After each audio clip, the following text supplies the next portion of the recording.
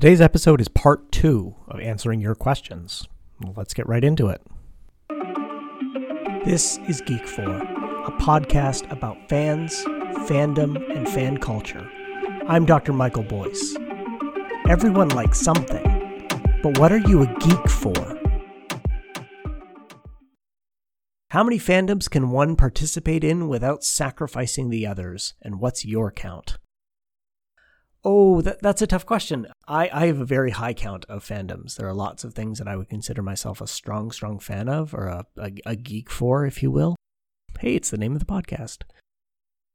The way I express my fandom, I talk about this a little with Melissa Martin back in that episode. I think Melissa and I have very similar approaches to the things that we become passionate about, in that we get really obsessed and then kind of cool off for a little bit and maybe come back to them. Because I do that, I actually feel like I can balance a lot of different fandoms. So I'll go through long periods where I won't watch the new season of Doctor Who, and then I'll catch up a little while later. I don't feel I need to have the same intensity at all times for all my fandoms, but that's me personally. I know other people who their fandoms have this consistent intensity, and so they can't fit in other things. I also go through long periods where work life is busy. I mean, I'll be completely transparent here. I've had a really hard time during the pandemic. I have not been able to watch movies for fun, or very rarely. Only recently have I started to be able to watch movies for fun. I haven't been able to watch a lot of TV for fun. It's a real struggle to focus on media. This is not good for an English and film studies professor, let me tell you. The only thing I could do is play video games. And even that's kind of slowed down the last little while. I haven't touched a video game in probably a month and a half. In part, it's like the stress of pandemic, but also for me, I've been busier the last 6 months than I've ever been before. So, I mean, just carving out what little spare time I have for, frankly, this podcast, which is tied in with my work in some way. That's kind of taken up a lot of my time. So I've kind of cooled on a lot of fandoms, actually, the last little while, but that's not unusual for me. All right, next question.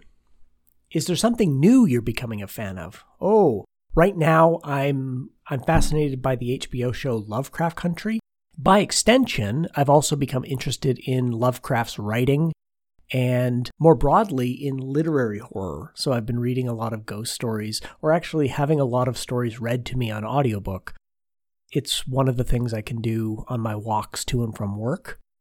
Another recent fascination that I've had actually started a little over a year ago. So local director Andrew Wall, who pointed me in the direction of this science fiction writer named Victor Emmanuel Rousseau. And I started getting into his science fiction.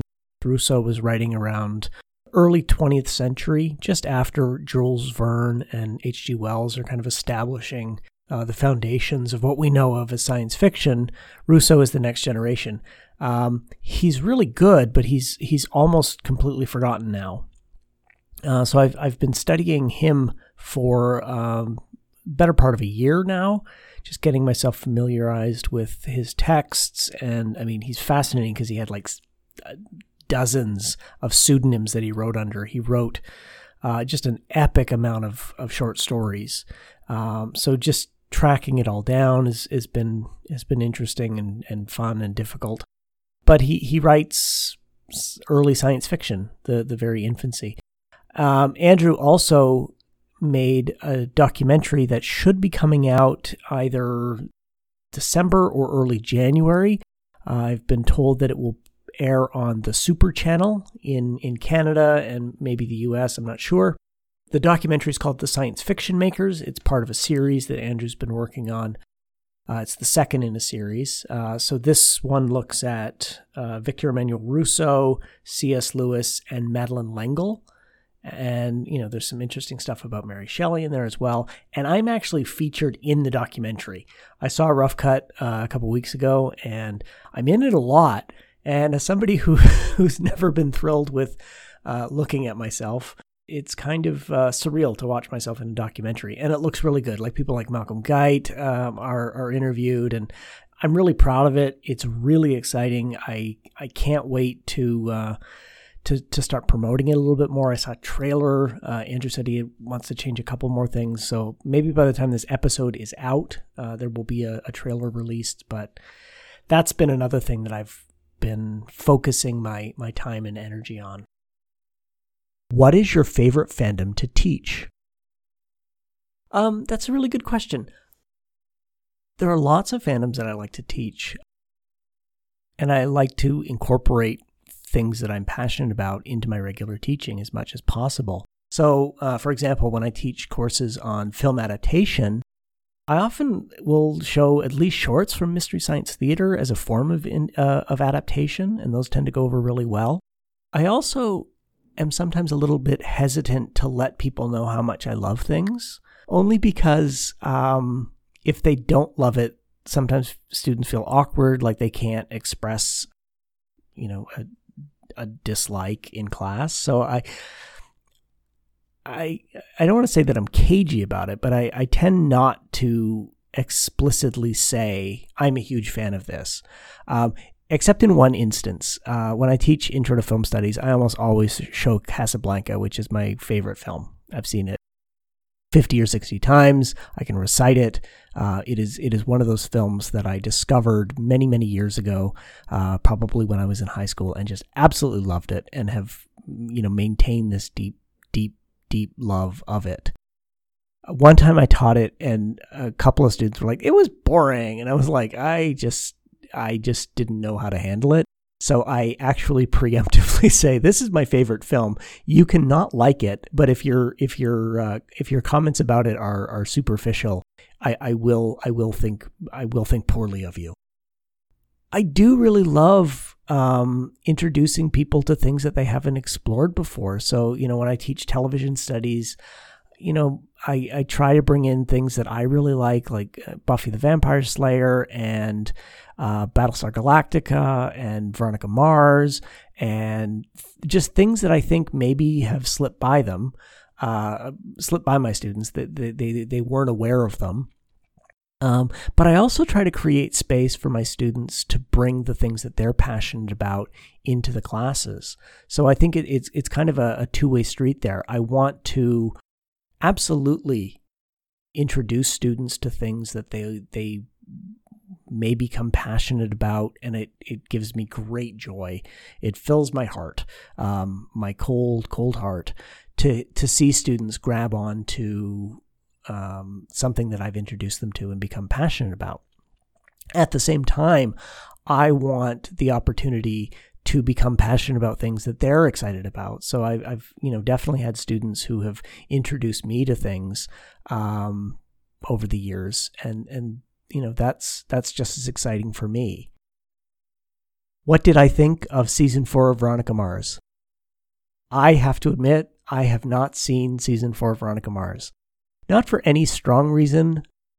When it first came out, it was on a platform I didn't have access to. I currently have access to it now. I have just not made the time to watch it, mostly because of pandemic, which is unusual. And the person who asked this question knows how much I love Veronica Mars. I will go on record and say I think Veronica Mars season 1 is one of the best network television shows ever created.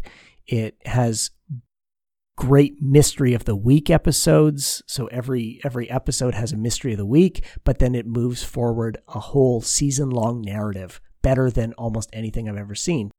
Unlike shows, on HBO or some of the premium platforms, which have, 10 episodes or 12 episodes or 6 episodes, Veronica Mars manages to do, I think it's 18 or 22 episodes, and move an entire season-long story. So it rewards people who are watching episode after episode as there's this giant mystery that culminates in the final episode.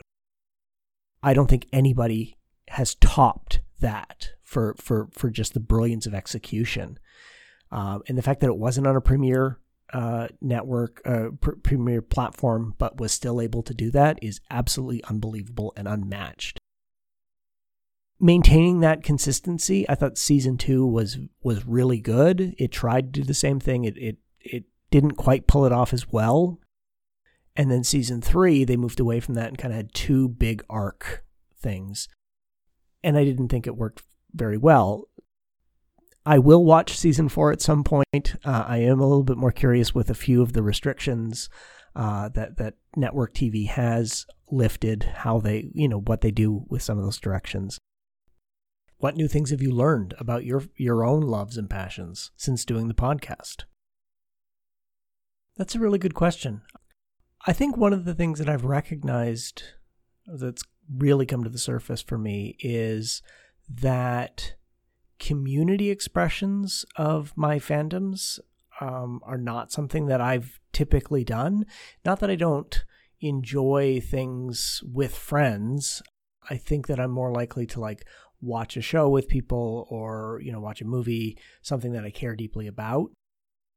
When I was talking to Murray back in the Star Trek episode, his story of meeting together as a young person with a bunch of other Star Trek fans in the basement of a Unitarian church really struck me as something I've never really explored. It was interesting to me because it's not been something I've done before.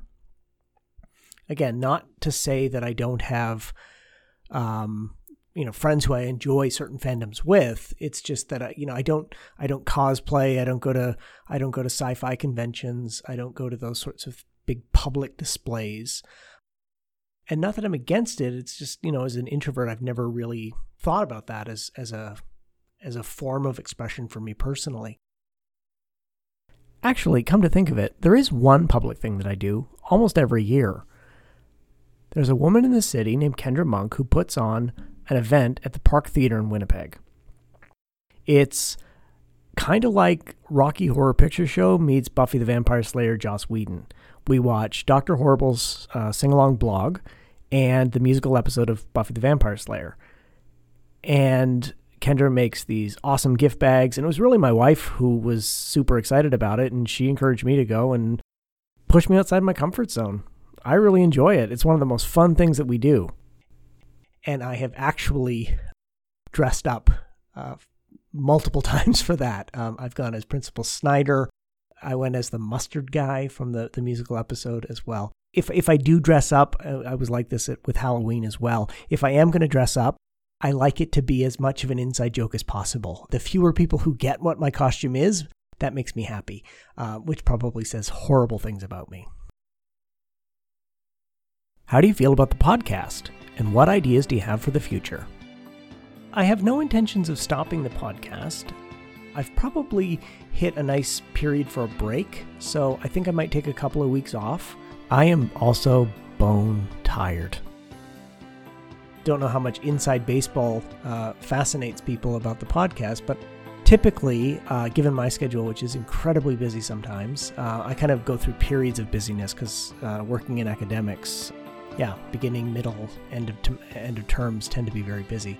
So I like to bank a bunch of interviews and then be able to kind of work on them and edit them at my own pace. Like when I launched the show, I think I had 6 episodes that I'd recorded, 6 interviews that I'd recorded.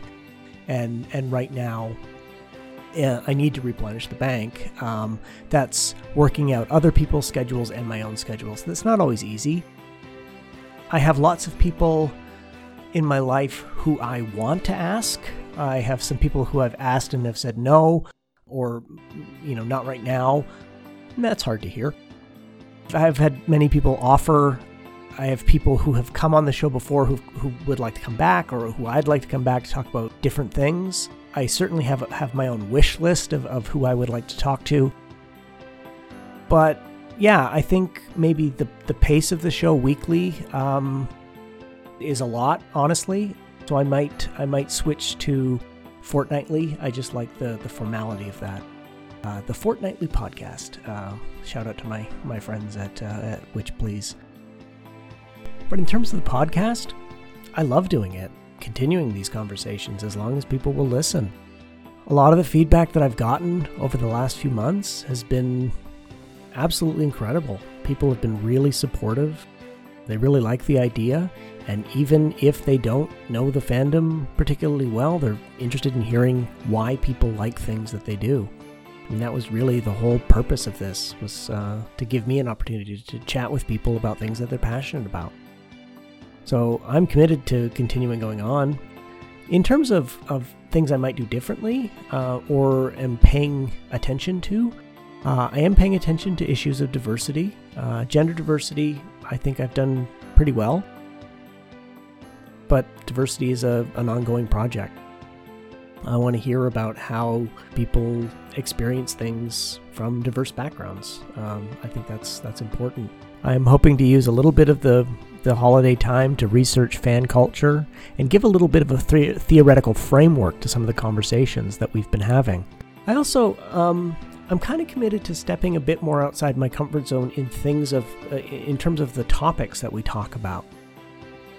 With very few exceptions, I'm relatively conversant in the fandoms that I've talked about with my guests. Most of the guests were people that I knew pretty well, and so we'd already connected over those things. Lisa and I have talked about James Bond for literally years.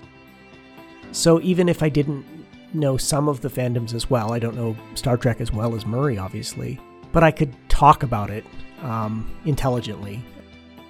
I am interested in kind of stepping outside and talking to people maybe I don't know as well. That's a little nerve-wracking, I'll be honest.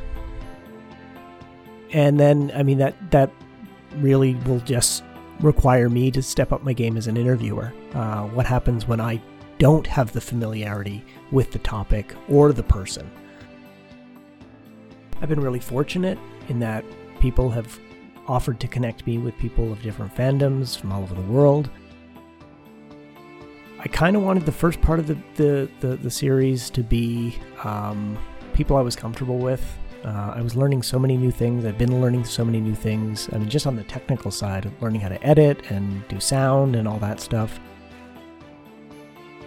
I'm probably ready where I can reach out a little bit more.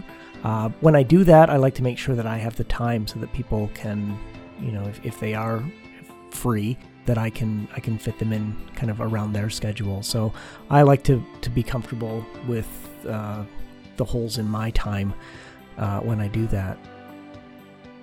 I do want to say that this has been amazing. Again, I'm not going anywhere. I'm going to take a few weeks off, but right at the moment, I'm really happy with how the podcast has turned out, the reception that I've gotten from it, from people. Amazed at the people who are reaching out and connecting with me, former students and people I don't know, and good friends and past guests and everyone. So thank you. I have learned that getting the word out about a podcast is hard. Sometimes it feels like you're screaming into the void. So when an occasional voice screams back, it's really reassuring. If you like the podcast, please, word of mouth makes a big deal. 5-star reviews on Apple certainly helps the algorithms. More people can find it that way. It shows up more prominently in searches. I can't believe that Joel Hodgson listened to the Mystery Science Theater episode. That just blew my mind. And whatever the next few months holds as we continue in pandemic, I hope you're doing well. Thank you for joining me on Geek 4. You can follow the show on Instagram and Twitter at Geek4Pod, or me on Twitter at MWBoyce. If you listen on Apple Podcast, click the subscribe button and consider leaving a 5-star review. Be sure to join us next time when we learn what someone else is a geek for.